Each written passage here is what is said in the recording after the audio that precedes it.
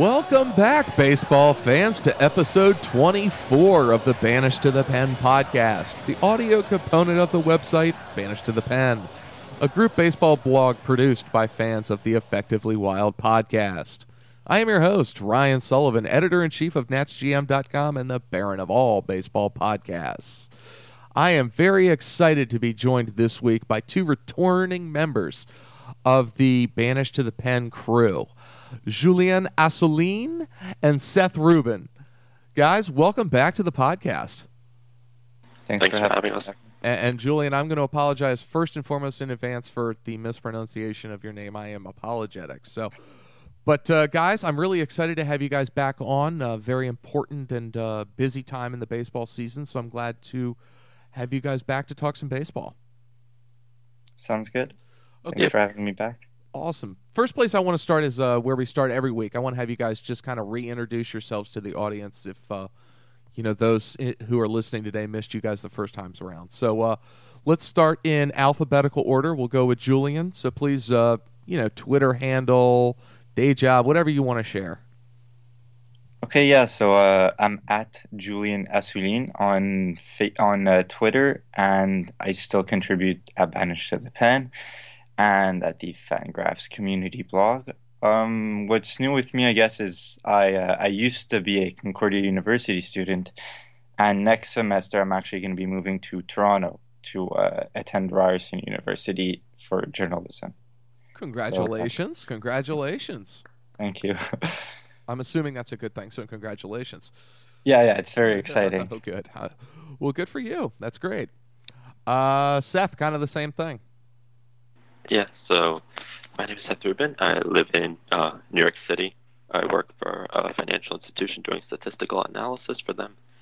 And my Twitter handle is at Seth Rubin. So, and yeah, I currently haven't been writing that much, but I can be found at Banished to the Pen also. Very, very good. You guys both do excellent work, and I'm very excited to have you guys back on the show, as I said. So first place I want to start this week, I try to keep my Nats fandom down as much as I can on this podcast, but this week with Seth being a Mets fan, I'm going to crowbar the fandom in a little bit. So I want to start, Seth, a little bit with you. Obviously, Julien, I want to hear your thoughts too, obviously. But Seth, first place I want to start is with the Mets.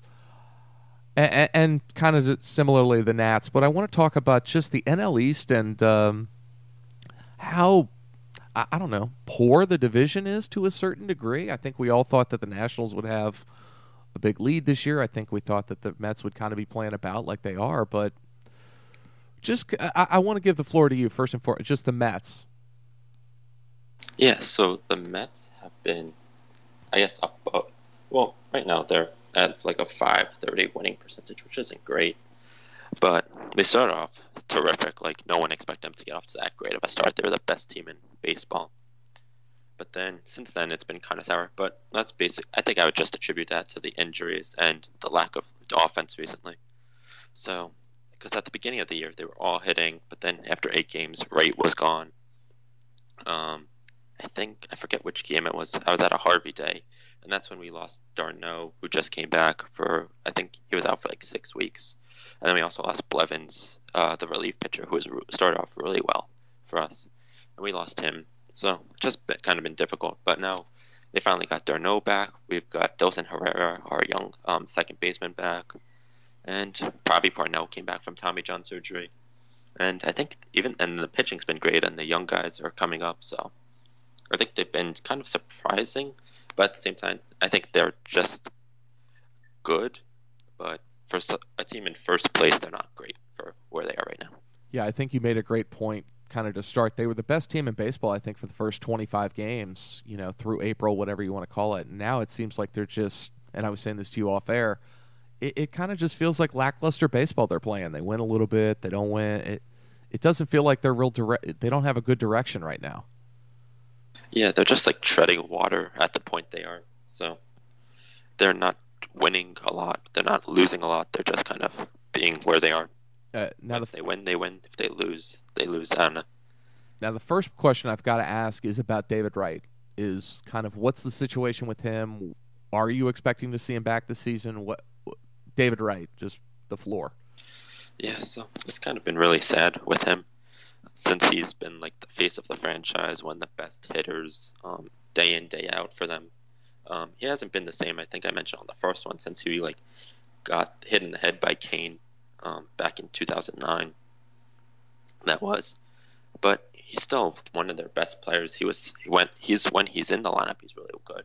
But with the spinal stenosis thing, which is I guess some I guess it impacts the back in a way that makes it difficult to do, I guess, physical activities that much. But you just have to kind of rehab it and learn to deal with the pain. And it's just kind of sad because he could have had this great career, and he's still even not that old. He still could have a great career, but at this point, it's just we don't know what we'll get from him anymore. Yeah, which leads to, let me ask that question to you right in reverse. What are you expecting to get from Wright in 2015, and kind of what are you expecting beyond? So if he comes back this year, I noticed you used the word if. Yeah, if he comes back this year, even I don't know. They just keep saying he's rehabbing it. We don't know because this injury ended Lenny Dykstra's career, who also used to play for the Mets, and then running back David Wilson, who actually played for the New York Giants, he had to quit his football career because of this. So if he can even come back, so okay, I don't know what they'll actually be able to get from him if he comes back, and I guess the rehab works, like they say it will. But I don't think anyone has a real idea of what to expect from him. Well, and then that kind of leads into my next question of they have, I think, an enviable surplus of pitching right now. I mean, you could argue they have, 7 or 8, 9 guys that are major league ready and can throw. What are the Mets going to do with this backlog? Yeah, so I guess, let's see how many other. So there's Harvey, DeGrom, Syndergaard, Wheeler when he gets back next year, Matz, Montero, yeah. And I think we're assuming they're not going to trade Harvey. Yeah, they're not going to trade DeGrom or Syndergaard or even Wheeler, and probably not Matz either. Correct. So they have to trade. I guess they have to trade someone, but at this point, their hands being forced because you can't just force G or Nice to the bullpen. They've earned staying in the rotation at least somewhere. But at the same time, I don't think there's much of a trade market for them because if teams know they have a surplus, you're not going to offer them that much to get these guys. And I know Nice has not been pitching particularly well. I don't know about G. Yeah, so with Nice, I'm not sure if it's actually his fault though, because he is currently has like the most errors behind him in the league, or second most, and therefore that keeps translating. Once that error occurs, the other night there was an error behind him, next batter 2-run home run. So I wish I could attribute it all to him, but it's also the defense. So he's just had some really bad luck this year, I think. So Julien, I want to tag you in. Do you have any questions for Seth here about the Mets? Yeah, I guess, what do you make of Matt Harvey's struggles? I mean, I guess he started off really great, and then the last 4 or 5 games, I think I saw a tweet where he had an 8 ERA or something like that. So, what's your take on it? Yeah, so I guess the thing is, coming back from Tommy John surgery, he's been able to find the velocity, but he just keeps throwing fastballs. And so, I was looking the other night versus the Giants. Out of all of his fastballs, most of them were either completely outside the plate, to the upper left-hand side of the plate, or right down the middle. So if you can't hit the corners, he completely missed the zone or threw it right down the middle. So I think he just needs to work on his control, really, because if he's throwing 98 miles per hour, then I kind of just wanted him the other night to throw an off-speed pitch if he could, because just watching these hitters, all the players on the Giants knew what was coming. He was just going to throw a fastball. So Panic was ready, Maxwell was ready. They were all just waiting for it to come. So all he could throw is fastballs, and if you know that's coming, then you'll just wait and hit it. And can I prod you a little more? Do you think he's just not feeling comfortable throwing the off-speed stuff for the torque on the arm, or what do you think it is? Yeah, I think he's just so comfortable with his fastball, knowing that he has the velocity back, that's what he's comfortable with. Yeah, I think maybe not throwing any off-speed stuff, maybe he's less comfortable with that. But I think it's also just he needs to work on his control because, as I said, it's either down the middle or completely missing the zone. Out of all of his pitches the other night, none of his fastballs were on the corners. I think he just needs some practice a little. just work on hitting the spots. Well, and command control are the last things to come back after Tommy John, typically. So. Yeah, so I think that's just where he needs to go right now. Yeah, I'm and not. also, Yeah, go. go ahead. Okay, yeah. Also, like I know Jeff Zimmerman did a study on it, and like the first year coming back from Tommy John surgery, apparently is like by far the worst out of like he looked at like I think the second and third year coming back from Tommy John surgery, and like the first year back is always like by far the worst year, and then like I guess the results tend to stabilize more. Yeah, so I don't think so he hasn't been great recently, but I think if we knew going into Tommy John surgery that this is the Matt Harvey we'd have back, then for at least the first year, I don't think we'd be too upset with this. He's giving up. I think the home run ball is the problem, and everyone knows that. But I think most people wouldn't argue with what we have back right now if he could just get better. If he's not, yeah, like you just said, he'll get better over time. I think he'll get better as he gets more starts. He comes back from the surgery, so. Well, now, Seth, I would love to ask you to put on your GM hat if you can, and we're about a month away from the trade deadline, maybe 6 weeks now. What do you think the Mets are going to do? Obviously, we mentioned they have a pitching surplus. They could have a hole at third base with Wright being hurt. What do you see them doing? Yeah, so I guess the latest rumor was Ramos Ramirez. I don't really want him. There's always the Troy Tulowitzki rumors with him being, I guess, the best available shortstop. But the Mets don't need him because he's playing worse than Wilmer Flores right now. Flores has been actually pretty good. His defense, not so much. It seems like he makes errors at all the wrong times. But offensively, I think he is tied for like the team lead in home runs. He's been outstanding so far. I think he's hitting cleanup today, actually. So if they could just keep getting that production from him, and so maybe try to get another infielder, because Eric Campbell is not a major league infielder, which is sad to say, but he's not. The other day they almost had to go with Anthony Recker at third base, and as much as we enjoy from the Effectively Wild podcast watching catchers play third base, I would not like to see that happen again. I think we just need some infield depth. Okay, maybe a Zobrist type? Yeah, just I guess any kind of third base. Although we do have Murphy, and if Murphy can play third base, but he's injured right now also. Rubin Tejada's been playing well, but we also do have Dilson Herrera, who just came back from injury. He's like 21 years old, second baseman, so he's our young prospect at second base. So, and he's going to take over next year at second base for Murphy. So, I think if we can get a decent third baseman, then we should do it. But if not, just get everyone back from injuries, just be able to find them positions, and then I think we're good. Julien, do you have any other questions? Because I have just one more before kind of moving off the Mets.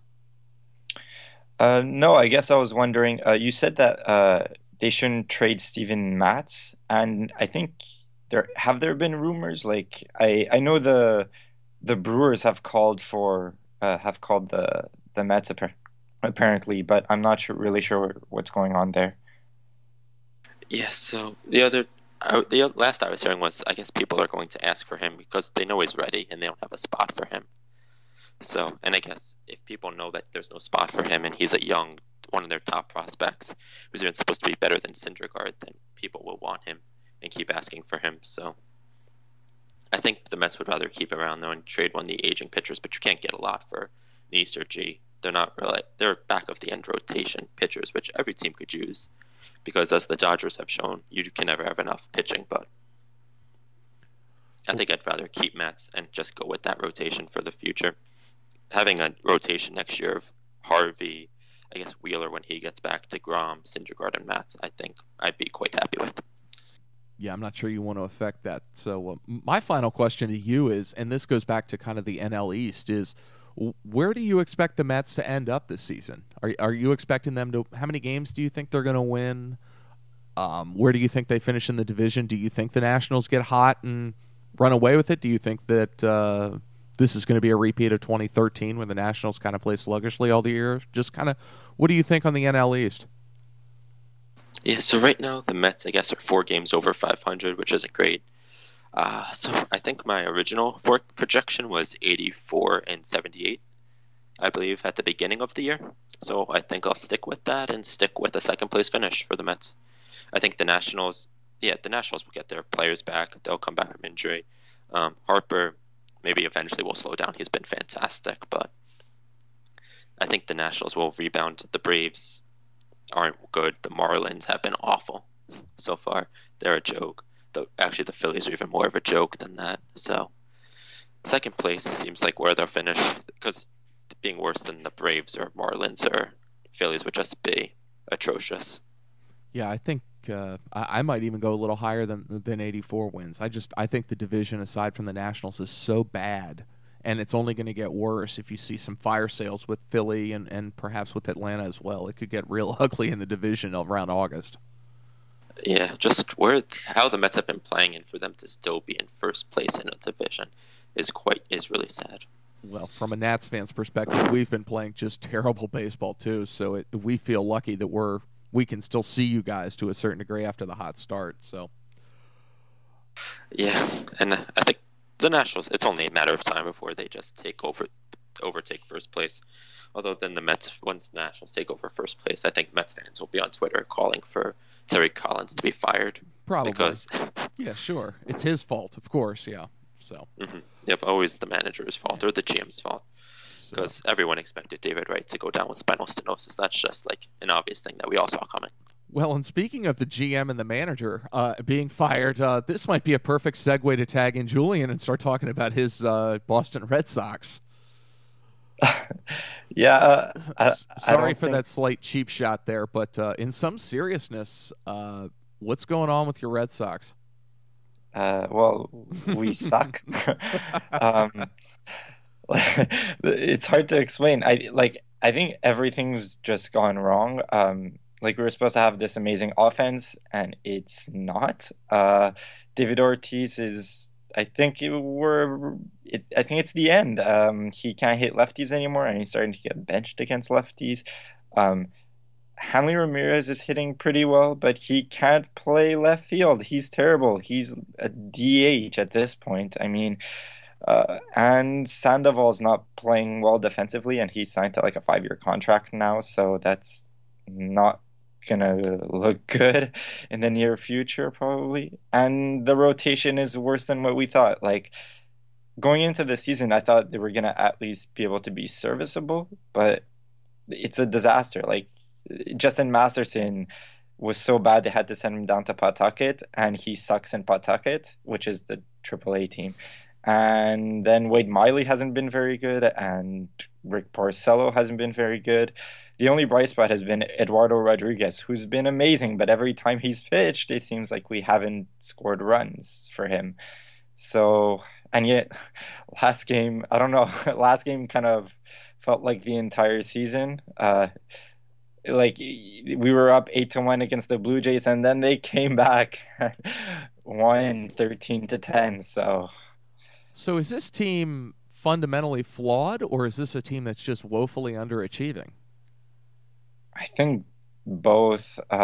We thought there was going to be too many outfielders, and we acquired Alejandro De Aza from the Orioles. So the outfield doesn't look like a strength anymore. I guess I don't know what they're doing with Rusney Castillo too. It's really weird. They'll start him for 2 games. He'll get a couple of hits, start to get going, and then let's bench him, which is really weird. Like, you should just keep giving him at bats, playing him like every day in right field. And I don't know why he's batting 9th. I mean, behind Blake Swihart, who, that's an unfortunate situation at catcher, where both of our starting catchers, Christian Vasquez has Tommy John, and then Hannigan breaks his hand, and so we're forced to call up Swihart, who's not ready for the majors, it looks like. And then, yeah, coming back to your question, sorry, I'm rambling, but I guess, yeah, we are flawed in that the starting rotation isn't very good. At this point, I think Joe Kelly is probably a bullpen arm. I'm done watching him start at this point. I'd be perfectly happy calling up one of our pitching prospect, like Johnson. Maybe not Owens because he's walking a little bit too many guys, but Johnson looks pretty good right now at AAA. I wanted to go back to one thing you said about Hanley is where does he end up? Maybe it's not this season. Maybe this year's a lost cause. But is he a first baseman in 2016? Where is he? Does he try third base and they move Sandoval? I mean, what do they do with him? I have no. I don't think I wouldn't play him at third base because when the Marlins tried Hanley at third base right after shortstop, he was terrible. That's So true. That's a I good think point. That's a great point. Yes. so. I think at this point, you might as well just. I don't know. If David Ortiz, this might sound weird, but if David Ortiz retires, which at the end of this year, which maybe he should at this point, like it looks like he's really going on the down end of his career. And so, yeah, if David Ortiz retires, you put him at DH. And if David Ortiz doesn't retire, then I'm not really sure what you do. You might keep him in left field, or since Napoli's contract is over, you might move him to first base. So I really don't know. That's your answer. Wow. Seth, you have anything? Yeah, so I guess I was just wondering how the competition, like versus because the Yankees have been playing really well so far, better than expected. So do you think that has anything to do with the Red Sox lackluster season so far? Also, the Blue Jays haven't been bad either, so I guess They've maybe been it's great the last 2 weeks. Absolutely. Yeah. Mhm. Yeah, I don't think it's been because of those teams. I think like it's very weird.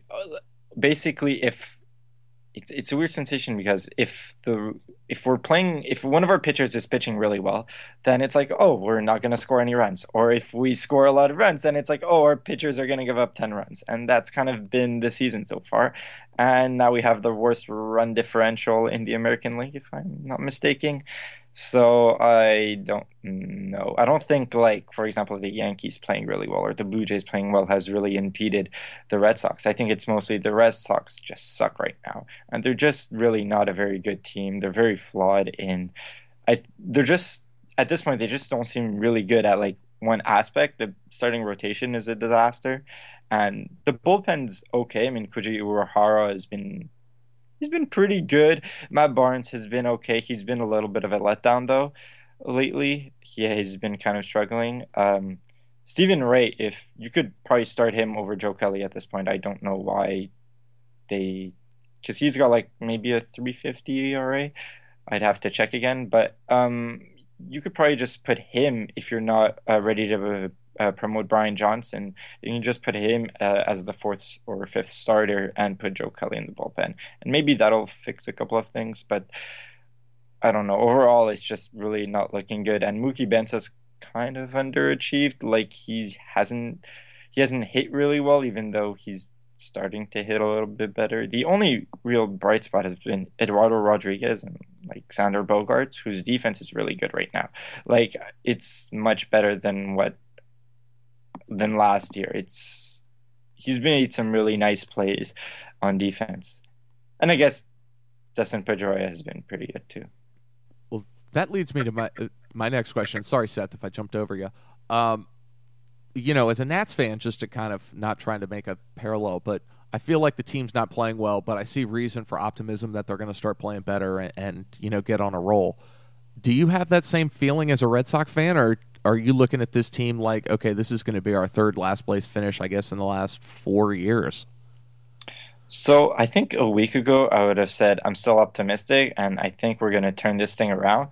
And maybe I'm just pessimistic after last night's game, which when you're up like 8-1 and then a team comes back and wins 13-10, it's kind of heartbreaking.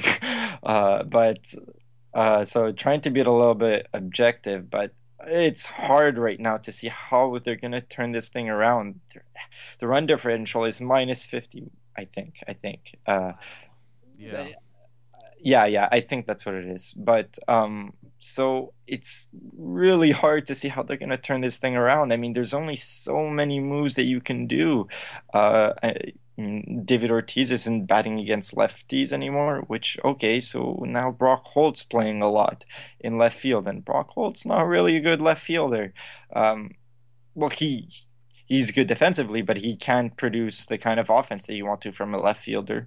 So that doesn't look really good. And then I guess their best option now is to just call up Brian Johnson and hopefully he's gonna pitch really well. And yeah, I think they're really stuck right now. They've really dug themselves into a hole. There's not a lot of moves that you can do. I mean, Rusney Castillo has a long contract in right field, and Hanley Ramirez has a long contract in left field, and Pablo Sandoval has a long contract in third base. And you're not gonna not play Xander Bogaerts and Mookie Betts because they've been some of the bright spots, I guess, so far. And Rick Bosello and Wade Miley are in long-term contracts, and Dustin Pedroia is in a long-term contract. The only move that you could make, I guess, is getting rid of Mike Napoli, but Mike Napoli's been okay. He hasn't been god awful, basically. Yeah, so that's all I got so far. Seth, anything? Yeah. So I guess going back to this past offseason where they made all these moves, do kind of, I guess now that we know what actually happened, so it's kind of easy to make the decision now, but do you wish they had taken a completely different approach towards it and just kind of gone with the fire sale approach instead of just signing and bringing in all these guys and trying to compete and win right away? Yeah, so I guess I have a hard time being objective about the Red Sox, but I actually like the moves. I thought Hanley Ramirez's move to the left field he wasn't gonna be a disaster, and I thought he was gonna hit really well, and that he was gonna make up for maybe a little bit of an adjustment period in left field, and so I guess he's looked a little bit better lately, but he's still not very good. Like honestly, people have said that like Manny Ramirez has been better than was a better left fielder than Hanley Ramirez, and I think that's pretty accurate at this point.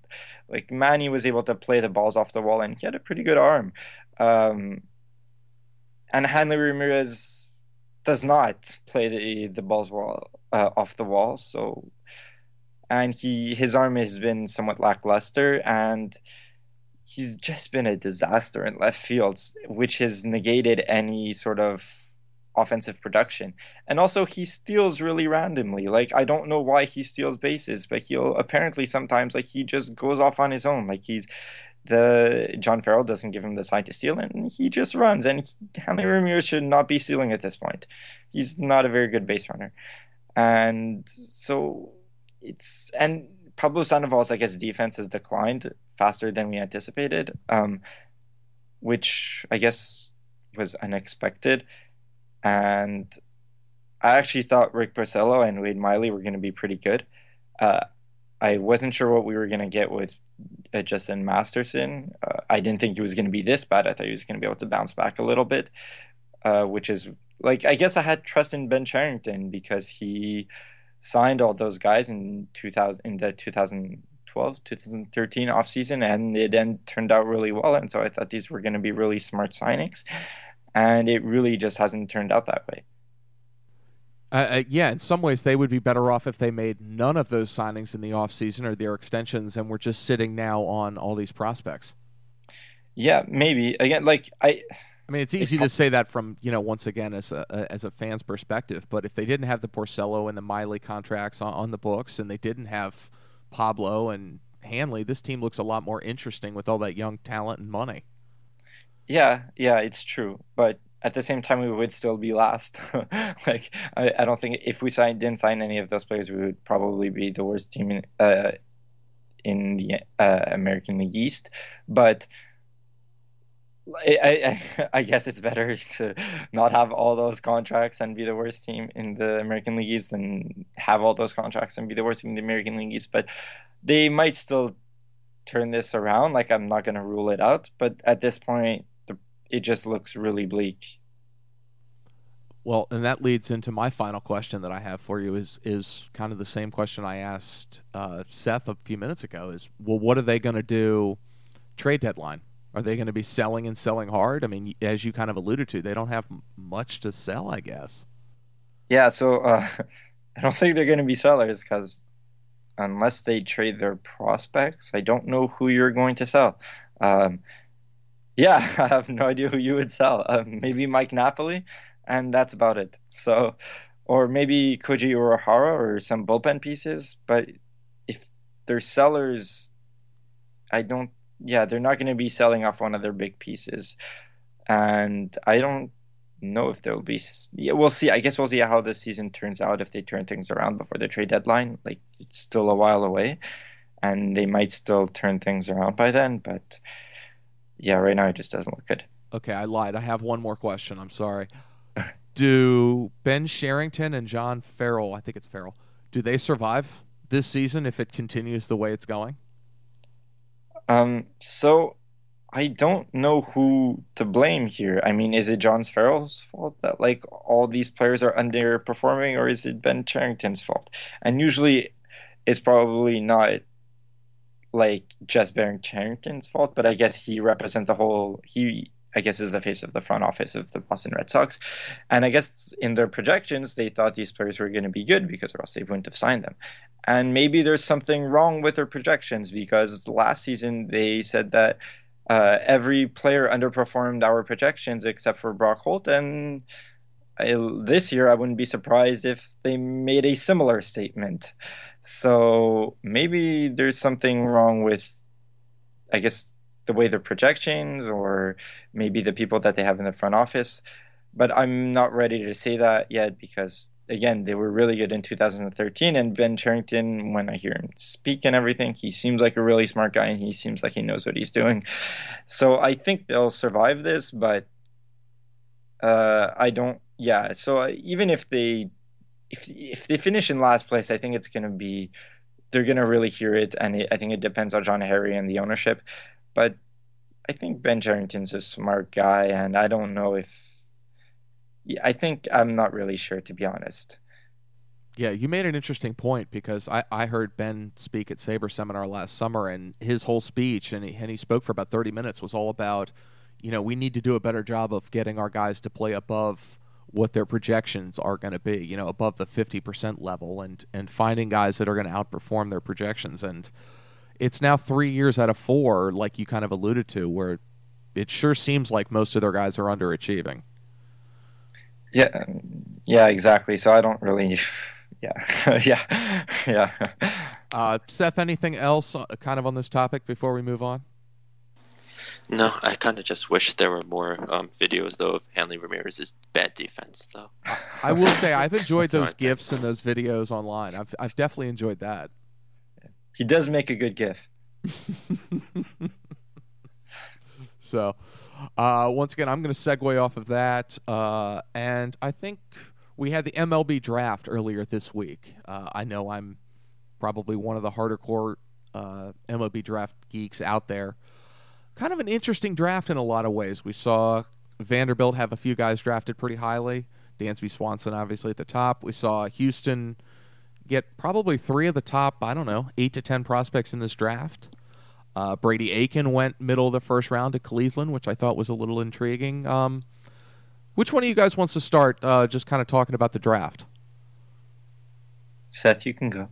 Okay, yeah, so I guess I was watching it the other night, and it was just interesting waiting for Aiken to be picked. Who knew where he was going to be picked, because they had the medical information and there was no real, I think no one really knew where he was going to go. So that was kind of a surprise. I'm glad he kind of went early, though, after what he went through last year, because you never wish that kind of stuff on like a kid like that. And I like him going to Cleveland. I love that pick. I think they've done some nice jobs in the last few years developing pitchers.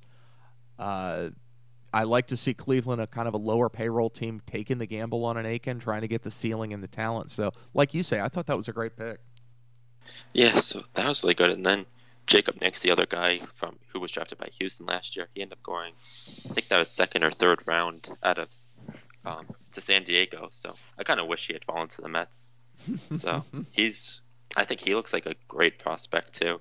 But I think one of the bigger stories was just watching Daz Cameron, Mike Cameron's son, just continue to drop and fall until he got to the Astros again. So glad that they picked him up. They're going to have they just have a fantastic farm system and really drafted well this year. And for them to be able to pick him up so late, as long as they don't do anything like they tried to do last year with their money, then I think they had an awesome draft and really do have an awesome future considering how well they're playing this year. And I think you make a great point. They tried this strategy a couple of years ago in the Correa draft, and it looks like it's going to work out for them. I mean, McCullers has come up and pitched pretty well for them. Obviously, Correa looks like a star. And Rio Ruiz, the other guy they got in that draft, was kind of a key piece in them getting Gaddis. So it worked then, like we alluded to kind of last year, the Aiken debacle and everything else. It didn't work out. If they can get these guys signed, it looks like maybe they've kind of conquered the draft this year. Yeah, and like for example, the Astros had they had the biggest what is it called, bonus pool? Yeah, the biggest bonus pool at like 17 million, and I think the second were the Rockies at 13 million. And I think Das Cameron was asking. It was reported that Das Cameron was asking for like 5 million by the. I think Jim Callis was the one who reported that, and it was really interesting how basically they manipulated the draft into like basically being able to take 2 top 10, I guess, draft prospects, and then they were able to get another one at 37 because they knew he was gonna sign for 5 million. And so because they have a bigger bonus pool than everybody else, they were able to snatch him at 37th pick. Yeah, and it looks like this will be the last year they'll get. Obviously, they had the advantage of having 2 top 5 picks because of not signing Aiken last year. But it looks like, this will be the last year they can really attack the draft that way. I mean, obviously, they're in first place in the AL West now. It looks like this will be the last time they're picking at the top of the draft for a while. Yeah, and I think they were the first team ever to have 2 picks in the top 5. I'm not sure, though. I would certainly think that's probably correct. I know the Nationals had 2 picks in the top 10 the Strasburg year, but that was certainly not top 5. Yeah, I think. Wait, let me. I don't know. I forget where I saw that actually, but yeah, I'm almost 100% sure that I read that somewhere. So where any other thoughts on the draft? Did you guys watch the draft? What did you think of the coverage? That would be another thing I'd like to talk about. Yeah, so like it was the first time that I actually watched the draft this year, and I watched it on MLB Network, and it was, I don't know, it was okay. It was a lot of like fill-in basically. I found OJ Mayo I think that's his name. Jonathan Mayo. Jonathan Mayo. OJ's the jump shooter for some team. Oh yeah, okay, yeah. Sorry, he's the basketball player. Yeah, so Jonathan Mayo. Yeah, I thought he was pretty interesting. In the draft, I guess, yeah. Harold Reynolds, I don't really know what he was doing there. He's I don't awful. know. He's awful. I'll say it. He's terrible. Okay, yeah, like I don't know why they have him. They have him at like all these events and everything all the time, and I don't know why. He doesn't really add anything, and it's like I'd much rather listen to what Jonathan Mayo has to say than what Harold Reynolds has to say. Like they could have had like Jim Callis and Jonathan Mayo there, or other draft experts, and they did not. And I guess Jim Callis was kind of like in the background. I wish he was at the round table and I could have heard both of their takes on it. Seth, your take? Yeah, so I think I really just watched it just to see where Aiken was going, where Machuela was going, and then Machuela didn't get picked, and then just watching Cameron fall. I think that was more of the intrigue because as a Mets fan, first of all, they picked a college guy last year, but they didn't even have a first-round pick, so I just waited for them to have their pick, and then they picked some random player that no one had ever even heard of from some out-of-the-door academy, which was a running joke on Mets Twitter about where the in-the-door academy is. So I think it was just kind of fun to see where Aiken was going to go, where all these players were going to go because especially the big names, since we knew they were going to drop. So I think that was more of the intrigue of it for me. Yeah, I was disappointed in the coverage, and I've been disappointed the last few years because I do think they could do a lot better job. I think first and foremost it starts with moving the draft towards the All-Star break where you could get a lot more people there, but they need a live audience. I mean, I think that adds a lot to the NBA and the NFL drafts, being able to heckle the commissioner and having a little bit of instant feedback from some fan bases. I think that would be the first place. But the other thing is they should get a few of these Hall of Famers to announce the picks, and then, you could maybe have them interview the young kid. I just feel like there's a lot more that they could do to the coverage to make it more intriguing than they do. Also, speeding up the picks to like 3 minutes rather than 5. That would probably make a huge difference too. These teams don't need 5 minutes between picks, so I do feel like there are a lot of things they could do. That said, it's nice seeing the baseball draft on TV. I mean, 4 or 5 years ago, it wasn't on TV, so I do think there's something to be said for that. Yeah, and I think the only reason that it doesn't get more coverage is just the fact that we don't know if half these guys will be successful and make it to the majors or even sign. So I think fans, knowing that these guys will take a while, don't want to take the time to just really watch it or care, because by 5 years you don't even know where these guys will be.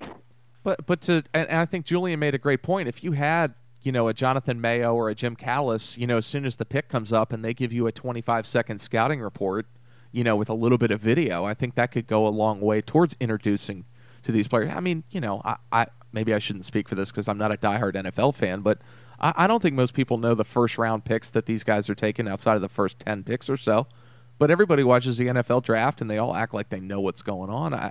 I think if maybe we tried to emulate a little bit more of their coverage and what works for them, I think perhaps you could jump that bear a little bit anyways. Yeah, and also I think you made a good point, Ryan, in that like it's really it has a weird how can I say this? It's not very well placed, I guess. The scheduling isn't really good because you can't have all the kids there, and it was really interesting, for example, when Rodgers, the third overall pick, he was really excited and everything, and it was really cool to see him and his family there. And while Dansby Swanson, the guy who went first overall, we weren't able to see his reaction because he was playing baseball. So it'd be, I think, great if they like moved it a little bit closer to the All-Star game, like you said.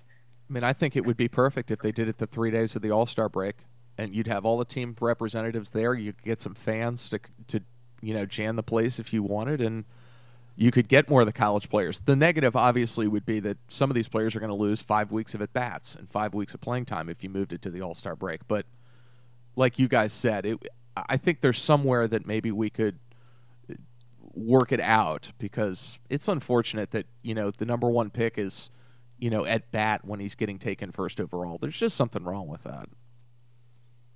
Yeah, but like so apart from the All-Star break, because like you said, they would lose a lot of at-bats, do you think that they could maybe put it earlier, like before the college playoffs started? I do, but then I think you start running into, what happens the first time that Dansby Swanson, my first overall pick, tears up his knee, and I'm watching him in the College World Series hurt himself, and now I'm stuck with a first-round pick that I don't want to sign. I think that would immediately be the problem. I think it's still a problem to a degree. I wouldn't be comfortable if, I was about to invest $6 million in Dansby Swanson and I'm out there watching him play in the College World Series. I wouldn't particularly care for that. Yeah, so I guess it's a hard situation. It's very difficult. I mean, and I think that's why they've never really been able to resolve it. But I like the fact that the signing deadline is up a month earlier than it used to be, because now, like I said, these guys are getting into pro ball. I mean, you're seeing guys get into the majors quicker because they're getting a year of experience this summer rather than sitting on their butt. So, maybe they do the draft at the All-Star break, and then basically the signing deadline's a week later. Maybe that's the way they get around it. Go, Seth. So I think that would be great, but I think just trying to get them into camp, considering short season ball starts soon, and they need some players on it. So I think that's probably more of the issue. Although I think if they could just take a day off from the College World Series, just like stop it for a day, they can stop the Stanley Cup or like the NBA Finals for a day because of other events. I think they could stop the College World Series for a day and just let this be the focus of attention instead of like Thomas Seshelman. I think when he was drafted, he was pitching like 100 pitches or so. So I think instead of having these players completely lose focus and just sit on the bench and be like, oh, by the way, you were distracted by this team. Congrats. Just let them enjoy the day. Well, and Seth nailed it. That is the biggest problem is, these short season affiliates need players. And if all of a sudden the draft's a month later, they're not going to have players. So, do you want to totally alter the way that those organizations and franchises are set up? I don't know. Like I said, it's not an easy solution, which I think we're kind of bantering about and finding out, unfortunately. Well, hopefully the guys sign. I'm hoping to see Cameron and everybody else start to play ball, so that would be great. Okay, guys, last topic I want to cover this week before we get out of here is the MLB All-Star voting. Kind of where I want to go with this is just, do you think that the setup they have now is the best setup they could have? I mean, and the reason I'm saying that, I think most people have heard in the media, if certainly that are listening to this, I think the Kansas City Royals have 7 of the top vote getters currently in the American League. I think it's basically every position player except for one. Maybe it's Trout is the only one that's leading, maybe. What do you guys think about the way the All-Star voting is set up currently? Are you guys in favor of the fans voting and voting the starters? Do you, like I said, are you guys, what do you think? I'll start with, who wants to start? I guess I'll start. I don't know. I guess it's a hard problem because the All-Star game is basically for the fans, and if the fans are voting for all the Kansas City players, then I guess that's the way it should go, unless you want to alternate the way the All-Star game gets picked, which I guess I wouldn't be opposed to it, but if I don't really mind how it is. I don't really follow the All-Star game that much. I don't really watch it anyway, so I don't really have that much of a vested interest. Really, what's interesting to me is the home run derby. I find that kind of exciting. But apart from that, I don't really care, to be honest.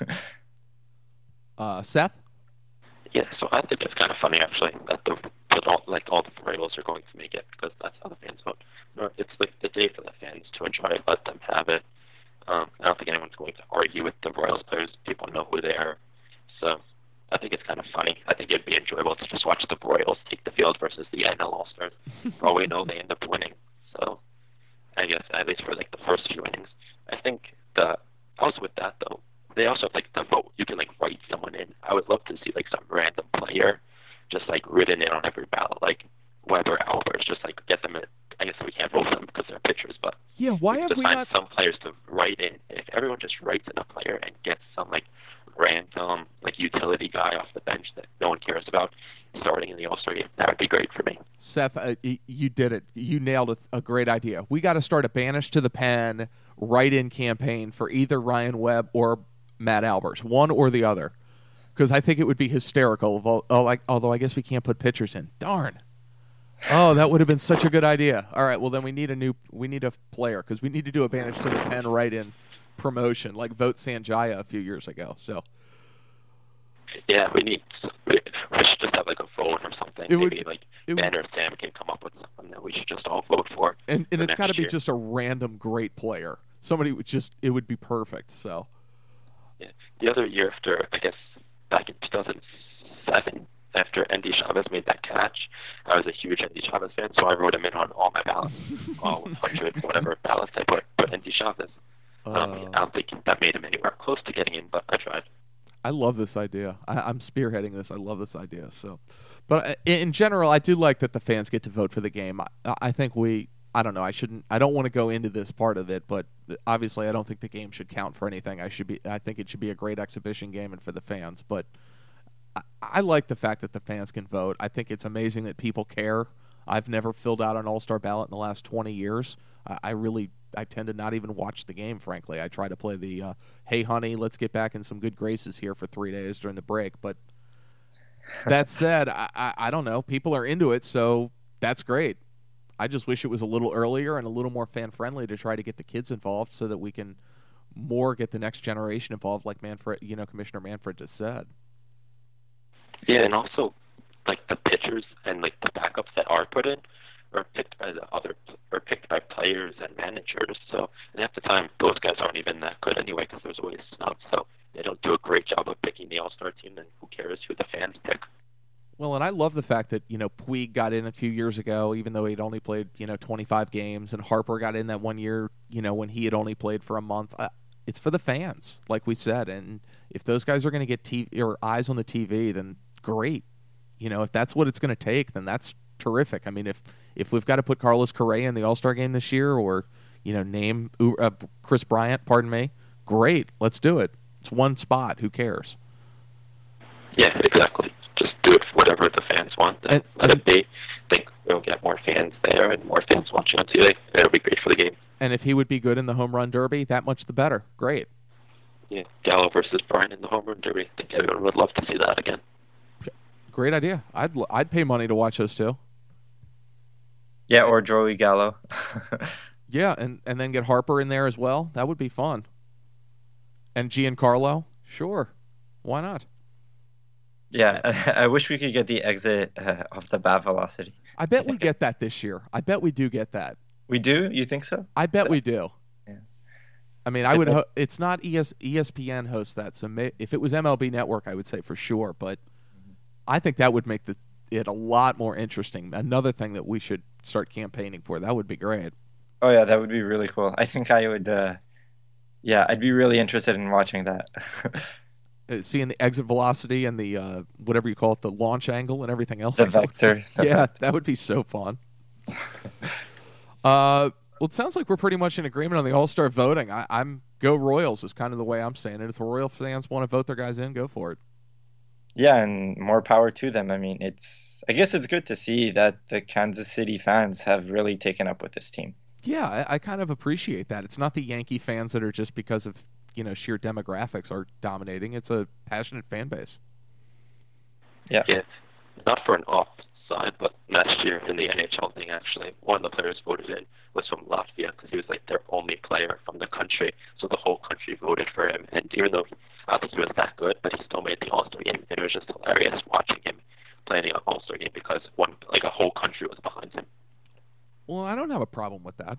Like I said, it's a great story. It's one spot. Yeah. Who cares, Yeah, exactly. Everyone enjoys it, so more for the fans, the better.